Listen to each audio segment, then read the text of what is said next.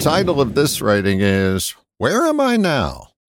Where you're going depends on where you are, so said the grasshopper early one morning. My experience is the ability to get to where you're going has a lot to do with knowing your current location. How do I get to Cincinnati is a lot easier to answer if you know you're in Louisville.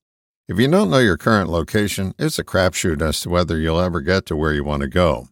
Where am I now is a question we rarely ask ourselves. If we do, we often make up an answer, making it doubly difficult to get to our desired destination. An honest assessment of where we are now makes triangulation much more precise and makes the path we have to travel crystal clear. The difficulty is we don't want to see the clear path because we know it's laden with work. That burden keeps us from pinpointing where we are. We continue to BS ourselves that we're somewhere where we're not, and we stay willfully lost.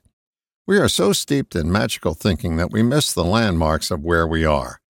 The magical thinking is that we'll get to where we want to go without having to put in the effort. I love learning shortcuts, but if that's all I depend on, then I'll come up short, and so will you. Where you want to go has to be more than a wish to get you to find your true starting point.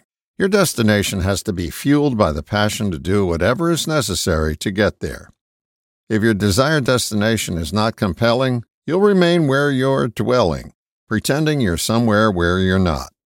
The 3 keys to making this trip happen are: 1. Have a compelling idea where you want to go. 2. Find out where you are now. 3. Be willing to do the work. Regarding the passion part of this formula, this old adage comes to mind. Find a big enough why, and the how will take care of itself.